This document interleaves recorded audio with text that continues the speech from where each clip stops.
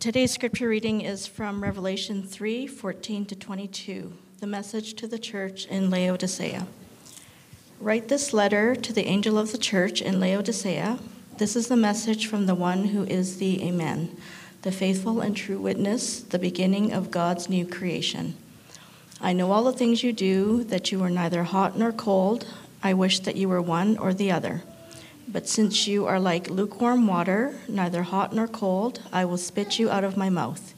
You say, I am rich, I have everything I want, I don't need a thing. And you don't realize that you are wretched and miserable and poor and blind and naked. So I advise you to buy gold from me, gold that has been purified by fire. Then you will be rich. Also buy white garments from me, so you will not be shamed by your nakedness, and ointment for your eyes, so you will be able to see. I correct and discipline everyone I love, so be diligent and true from your indifference. Look, I stand at the door and knock. If you hear my voice and open the door, I will come in, and we will share a meal together as friends. Those who are victorious will sit with me on my throne, just as I was victorious and sat with my Father on his throne.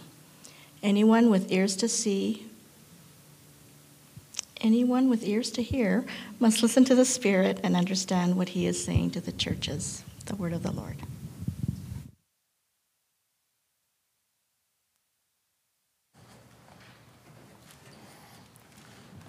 Thanks, Betty.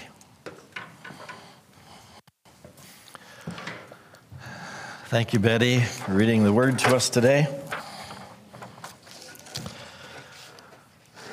And I would say it's good to see you. It's been a couple years since I've really seen you.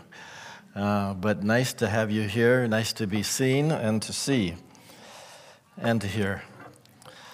Let's stand together. Can I lead us in a word of prayer this morning?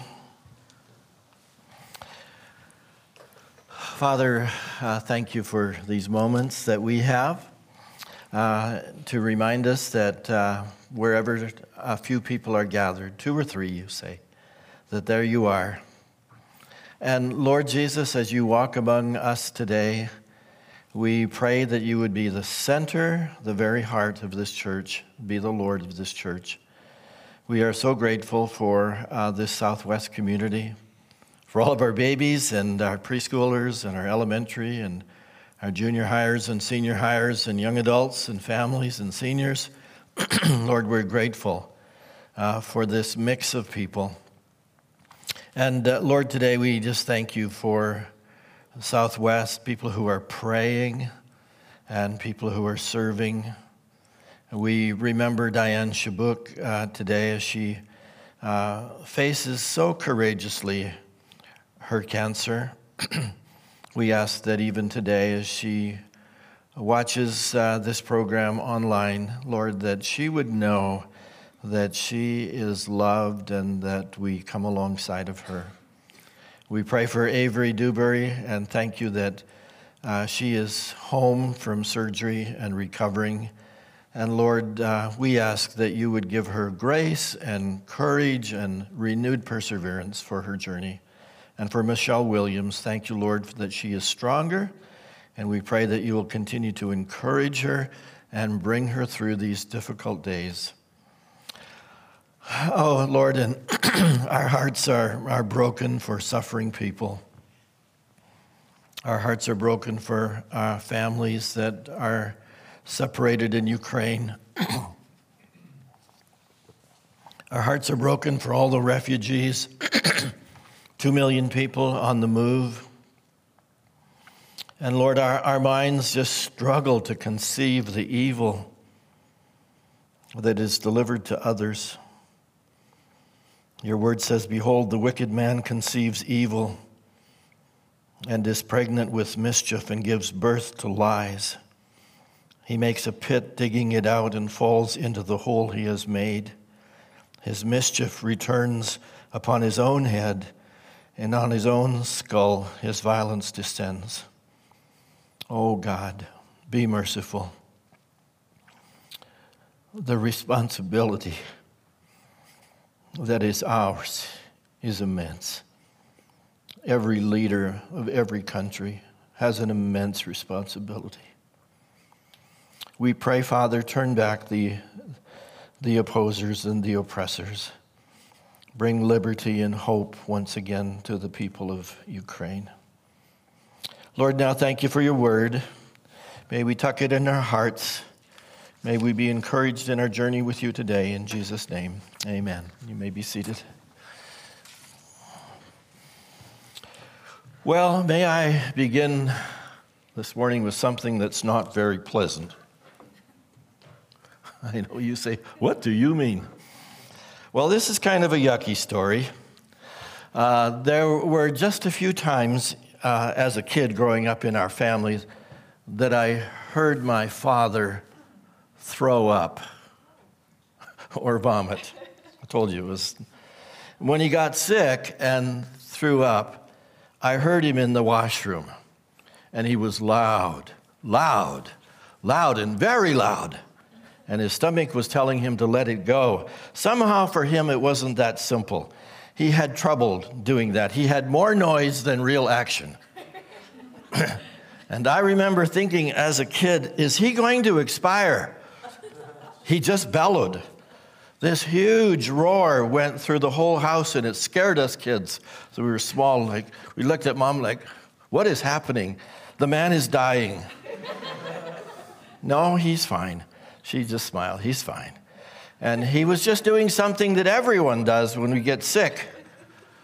We just have to throw it up. Just that he couldn't seem to do it. Okay, there's my story. That's it. Well, who would ever expect to have the subject of vomiting underlined in the Bible? And who would ever expect that Jesus himself would raise the subject? You can use as many nice names as you want to describe the normality of this term. Puke, regurgitate, throw up, barf, emesis, retch, spew out, chunder, that's Australian, lose one's lunch. Thank you very much.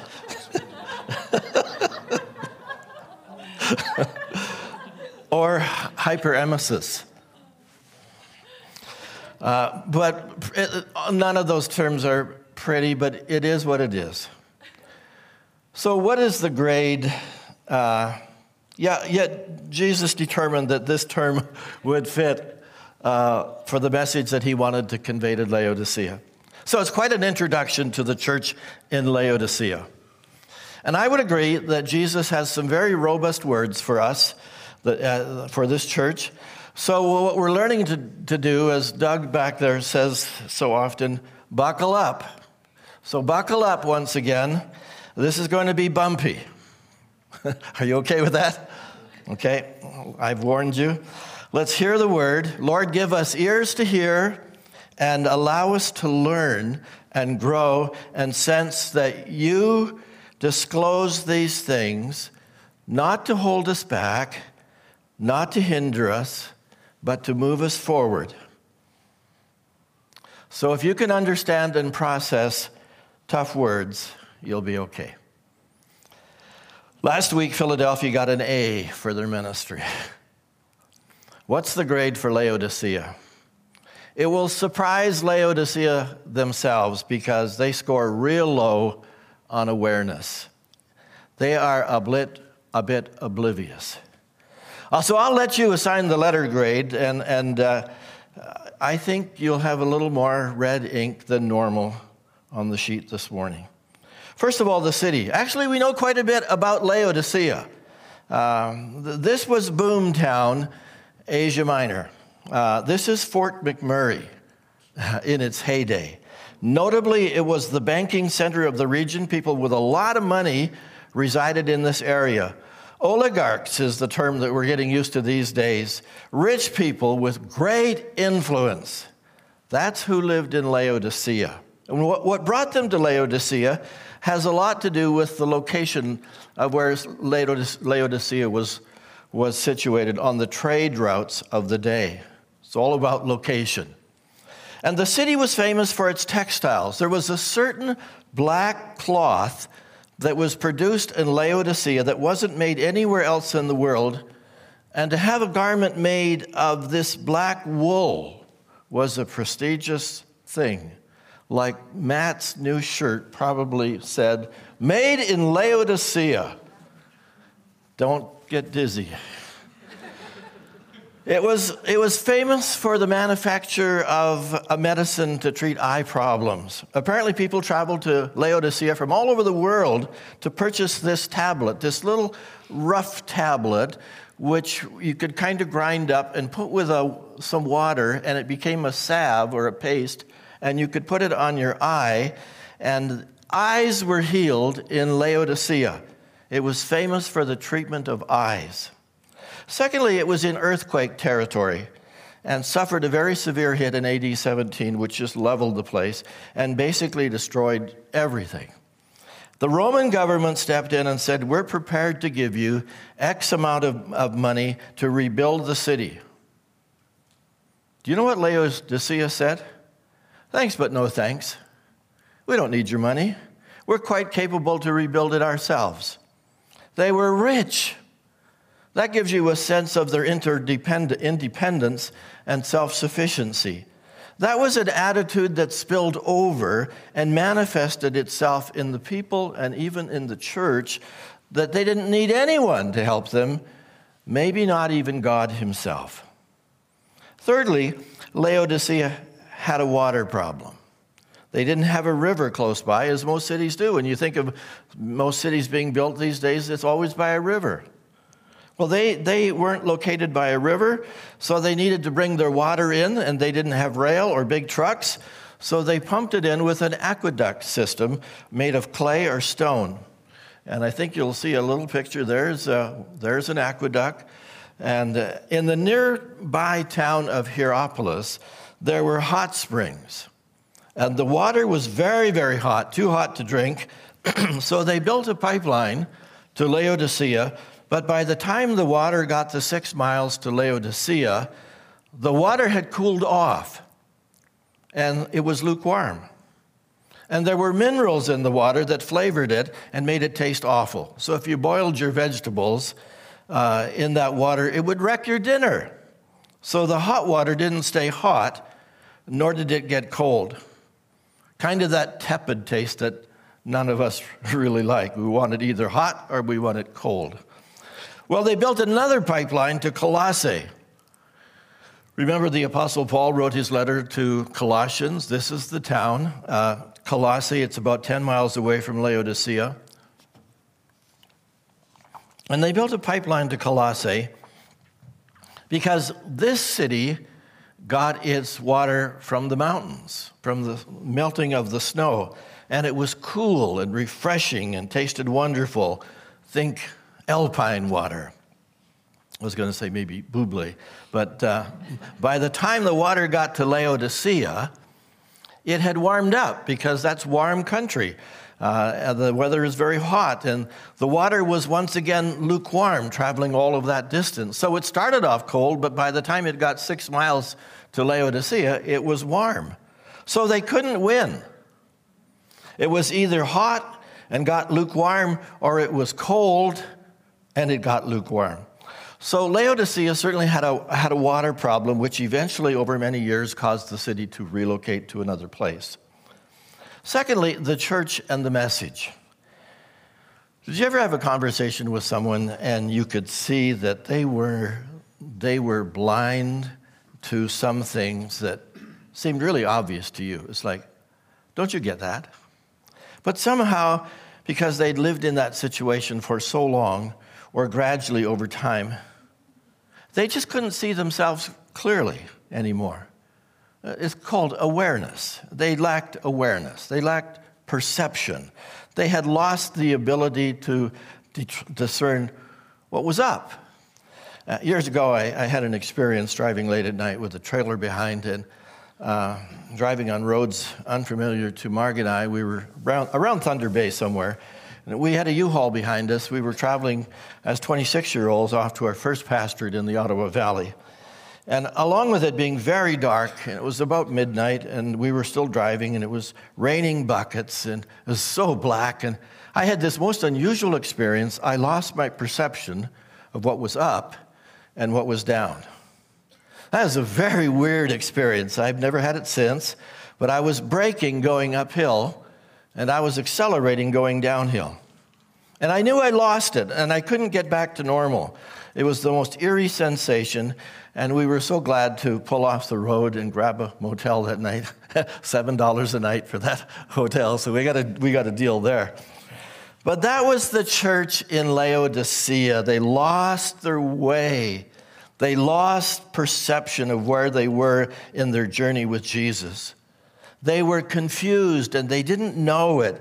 They were missing awareness. They were missing a sensitivity to the Jesus that they had invited into their lives. They were on the road and didn't realize that things had shifted. Now, Jesus has a word for the Laodiceans, specifically the church, and it's a tough word. It's a hard word. I would say it's even a harsh word. In fact, how do you absorb a hard word spoken against you? I don't think any of us are pros at that. It hurts. It always hurts. And I'm so sorry that I hurt you 2 weeks ago. It's all gone as far as the east is from the west. Well, truth hurts. What really takes the sting out of a strong word spoken against us is the awareness that that person loves us. Even though that may be hard to hear some strong words from them, it is definitely easier if you know the person loves you. Now, Jesus doesn't hold back. Here's what he says. I know all the things you do, that you are neither hot nor cold. I wish you were one or the other, but since you are like lukewarm water, neither hot nor cold, I will spit you out of my mouth.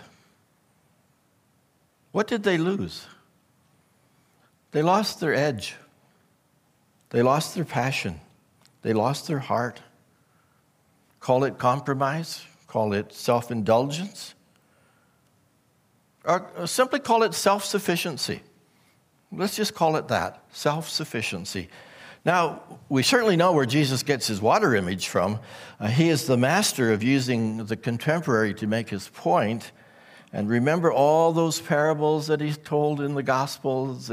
He used very relevant things. He used a tree, or he used a field, or he used sheep, or he used some image to make his point. And here he uses the image of being neither hot nor cold, but lukewarm. And it's the reality of the whole town of Laodicea. Everybody would get that. Their water supply was piped into the town, and it was lukewarm. The hot water cooled off, and the cold water warmed up. And in the end, tepid, lukewarm. Who wants to drink lukewarm water? We want our water hot, whether it's hot coffee or hot chocolate to follow. We want it hot. And we want our water cold. We don't want to drink warm water. Jesus runs an ECG on the heart of the Laodicean church. He's been measuring their life. He's been measuring their words. He's been measuring their relationships. He's been measuring their work habits and their focus on prayer and what they spend their money on and how they behave in their community. And it's hard to note where you're coming from, he's saying to them. It's really hard to figure you out. You're not hot, and you're not cold. You go through the motions, but where is the passion? Where's the energy? Where's the heart desire? It's just not there. Doing stuff? Yeah, doing stuff. But save your breath. I can tell you, you're not really there. What you're doing is repulsive, and it makes me want to throw up. Your spiritual condition makes me lose my lunch. Whoa. Who could ever get away with saying that to you or to me? I mean, who would we be willing to take this from without getting up on my high horse and saying, well, let me tell you about you. If you're pointing at me, you think you're so high and mighty? Well, I got a few zingers for you. And in the flesh, I would do that. But look who says it. Look who says it. A God who hates me. No, not a God who hates me. A God who loves me. A God who wants the best for me. A God who's pulling for me all the way. Okay, so I lower my defenses and I say, well, what, Lord? What do you see? Tell me. And he sees that the water that is piped in changes temperature on the way. That the water has assimilated to the air around it. That the cold water is no longer a refreshing drink of alpine water, and the hot water with minerals in it isn't good even for a soak in the hot tub. Do you ever get in a hot tub that is barely warm? That's disappointing. He sees that in Laodicea, but what's more concerning, he sees it in the heart of his people, the followers of the way, his children. And on the way of life, he's telling us that the temperature changes. The life of the Christian assimilates to the air around us. And as we travel through the world, through real life, through our culture, through our wars, and through our environment, they all do a number on us.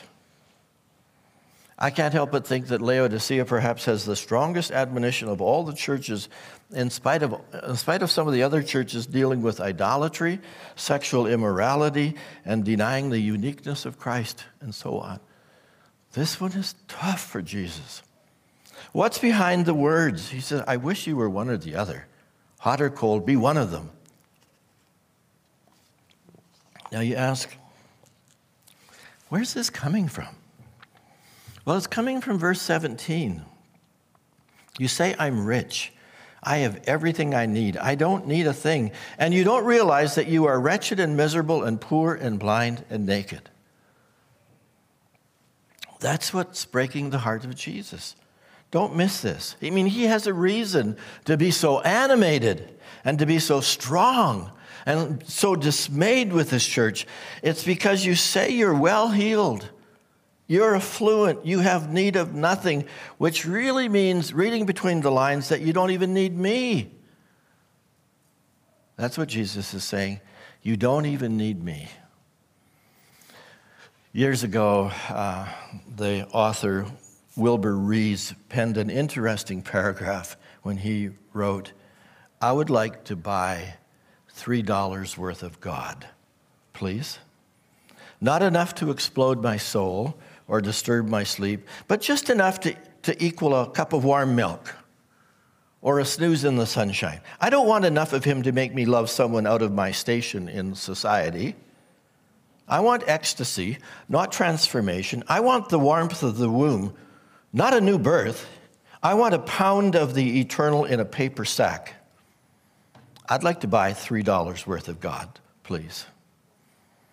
And the Laodiceans would have agreed. Just $3, please. Not too much of him. Just what I need, a better car, better home, office on a higher floor. And they actually had the money to buy themselves all the things that they needed and didn't need. In fact, their spirit was still inclined that way after the devastating earthquake. They told the Roman Empire, keep your money. We can do this ourselves. We don't need your money. It's an old problem in Scripture. It's called the danger of affluence, crowding out God. Affluence is such a good thing and such a bad thing, such a hard thing. It's very hard for many to carry the full cup of affluence. When you walk through most days and you have no need, and you don't even mean to, but when you don't have a need, gradually you lose that dependence upon God. It just happens. It just happens. Thank God for those who are really on guard for this and say, everything is yours all the time. All the time, Lord. Whatever you have need of it and you take it from me, then it's yours anyway. But while I'm here, I'm just a manager. It sounds a lot like what God said to the Israelites when he brought them into the land of Canaan, remember? And he said, you're going to come into this new land, and it's going to be a land flowing with milk and honey. You're going to encounter new people, new towns here, and you're going to see grapevines and delicious grapes. And God said, you're going to find the land to be rich, and you're going to see that there are houses there that you can live in that you did not build, and all of the affluence that they would find in this new land. And he said, be careful about that, because it will be easy to forget the Lord your God and get involved in the day-to-day prosperity of the land. And sure enough, they did. They did. Joseph Stoll, who used to be the pastor of Moody Bible in Chicago. I think he's the president of Cornerstone University right now. He said, in relationship to the hardships of Christians in China, we used to pray that God would release the Chinese followers of Christ from persecution. But the leaders of the church in China said, please do not pray for God to release the prisoners from prison. Pray that we will be faithful in the persecution, because when we're under persecution, when we're impoverished for Christ, we thrive in Jesus Christ, and it drives us to him. And he said, we hear that in Beijing and Shanghai, that the influence of the church is weakened because the affluence starts to move Jesus out of those rich cities to the edges. You say, I'm rich. I have everything I want. I don't need a thing. And you don't realize that you are wretched and miserable and poor and blind and naked. Wow, Jesus. And here's the invitation. So I advise you to buy gold from me, gold that's been purified by fire. Then you'll be rich. Also buy white garments for me, so you'll not be ashamed by your nakedness, an ointment for your eyes, so you'll be able to see. I correct and discipline everyone I love, so be diligent and turn from your indifference. Jesus said, if you want gold, then you ought to buy it from me. Remember, Laodicea is the banking capital of this area. Need to go to the bank and get some money? If you have a good credit rating in Laodicea, you can probably get the money you need. In Canada, if you go, you probably pay another 0.25% these days. And you'll empty your wallet at the gas pumps. We're almost going to need a loan. In fact, I saw on Facebook the other day, there's a little cartoon that was expressing the happiness of this man because his loan was approved at the bank. And somebody said, what do you need a bank for, or a loan for from the bank? He said, I got to go and fill my gas tank. I think that's about it. But Jesus says, buy from me. He has all that the church really needs to function. You're all I need, we sang this morning. He's all you need. Why are you looking for someone else? Why are you looking somewhere else? All of us appreciate this space at the rugby club. It's really been good, so good to be here, and we can continue to stay here. Would we love to have our own church building? Yes, we really would. And that's not wrong, but what do we really need? What we really need is the same as Laodicea. We need gold, white clothing, and eye salve. And sure, a building would be nice somehow, sometime. But the priority is those first three things. Then when it's time, the Lord will open up a door for a building. He always has the perfect timing. But first we need God's gold. We need the gold that's been purified by fire.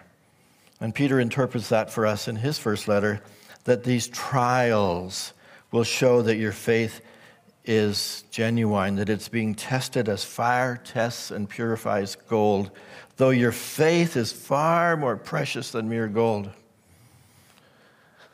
We're all very cautious about suggesting that we are suffering for the Lord. Oh, everything in my life seems absolutely nothing compared to Ukraine.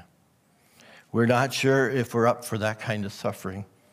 We've heard a little bit about how the church in Ukraine is praying and worshiping wherever they can find a safe place. Gold refined by fire. That's spiritual wealth. That's the riches that come with travail and anguish. That's the wealth that comes with suffering. Watch those who are quietly suffering for Jesus. They have a spiritual depth about them that they wouldn't trade for any other kind of gold. Suffering brings all of the impurities to the surface so it can be dealt with. And every time you make an important decision to say yes for Christ, it may be costly. It may be another way of getting refined in the fire. And then white garments. Buy white garments from me, says Jesus. We looked at that a couple of weeks ago. It's not our white robes. These are the white robes of Jesus. This is Revelation chapter 7, that we've been washed in the blood of the Lamb. This is our completeness. All this in comparison to the black wool that was produced in Laodicea. Then eye salve. Buy ointment for your eyes so that you'll be able to see. Jesus said they needed something for their eyes so that they could have vision and see where they're going, and sight so they can perceive the reality of their world. And they came from all over the world. They came to Laodicea to get the eye salve, that their eyes would be healed, that their eyes would be anointed with this salve, and it worked, and that's why they came. Friends, we pray for an anointing of God. I've been praying this week that when we meet together, that there would be an anointing of the Spirit. Do you know what that means? We might think it means emotions, stirred emotions and tears at the altar. And it might. That would be a byproduct. But everywhere in Scripture we have mention of an anointing of the Spirit, which always in part means to open the eyes to understand the truth of God. To understand the truth of God. So as for you, John says, the anointing you received from him remains in you, and you do not need anyone to teach you, but as his anointing teaches you about all things, and as that anointing is real, not counterfeit, just as it has taught you, then remain in him. The anointing of the Spirit is when our eyes get opened, open to see. It's the salve of the Holy Spirit that's applied to our eyes so we can see. This is a brilliant prayer to pray for people in our lives, including ourselves when we don't see very well. We ask the Holy Spirit to touch them with his healing ointment of salve. And with that anointing comes sight and understanding of our reality. This church was going on its merry way day after day, year after year, and they weren't seeing. They were blind. They had spiritual cataracts. And Jesus said, if you ask me for vision, I'll give it to you. If you pray, Jesus, open my eyes, I will open your eyes. If you have a heart to say, Lord, take away the blinders on my eyes, I will take the blinders from your eyes so you can really see. Friends, this is such an important prayer to be praying for those who you are concerned about to cross the line of faith and to be followers of Jesus. What is it that holds them back? Oftentimes it's their blindness. You know that as well as I. I have no need. I can make it on my own. I'm good where I'm at. I've never sinned. Really? I'm spiritual. I just see it differently. You take your path, I'll take mine.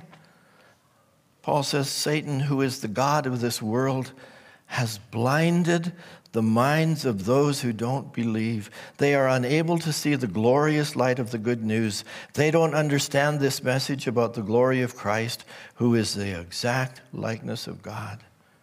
And that blindness is removed by the anointing of God. It's the opening of blind eyes. It's a work that only Jesus can do. We can talk ourselves blue in the face.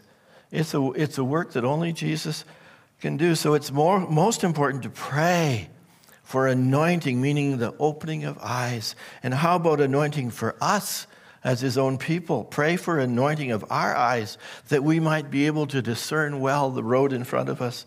Discernment is one of the most necessary and awesome gifts for the church. And there are those among the Southwest who have amazing discernment. They hear God. And they know his voice. They listen and they discern. And Father, raise up many with this precious gift. It's such a precious gift. Now, if you thought this was a harsh word, you'll be comforted by what comes next. I correct and discipline everyone I love. So be diligent and turn from your indifference. Have you ever experienced a pretty hard confrontation with somebody, maybe a parent, and then when it was over, where they put their arm around you and they said, okay, now let's go on. I love you. I love you. I loved you too much not to deal with this. But now let's start again. And that's Jesus to the church in Laodicea. You have to know I love you. And because I love you, I discipline you so that you can recalibrate your life. Finally, the promise. Look, I stand at the door and knock. If you hear my voice and open the door, I will come in and we will share a meal together as friends. I know we often use this verse to encourage one another to step across the line of faith and come into a new relationship with Jesus Christ, because it's a beautiful picture that way. However, you can see that the context here is a little different. That Jesus has been talking to the church, to his own church. And you realize that Jesus wants back into the church at Laodicea. Really? Is that how Jesus is feeling? He's outside his own church? How devastating to find out that Jesus has stopped attending your church. He's no longer a part of it. And the church has just been operating on its own. He'd like to be invited back in to be the heartbeat of your church. And Jesus promises that the fellowship can return.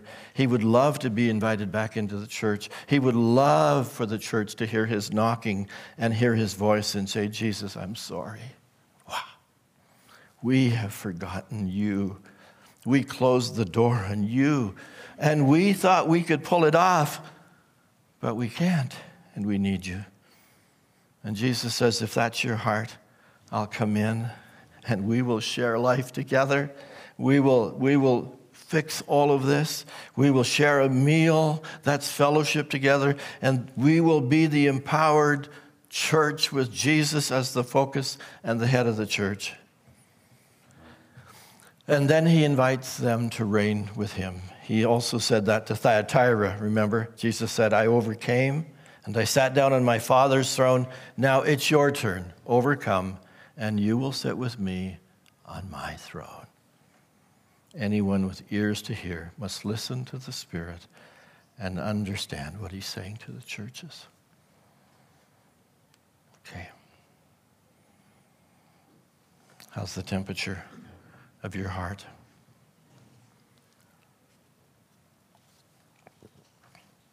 Do you say, I don't need a thing? Or do you say, I need you desperately, Lord? Do you believe God is against you? Or do you know he's for you? Is Jesus knocking on your heart's door? Has he been excluded? Or do you vibrantly invite him into fellowship with you every day? We share a meal together as friends. Let's stand together.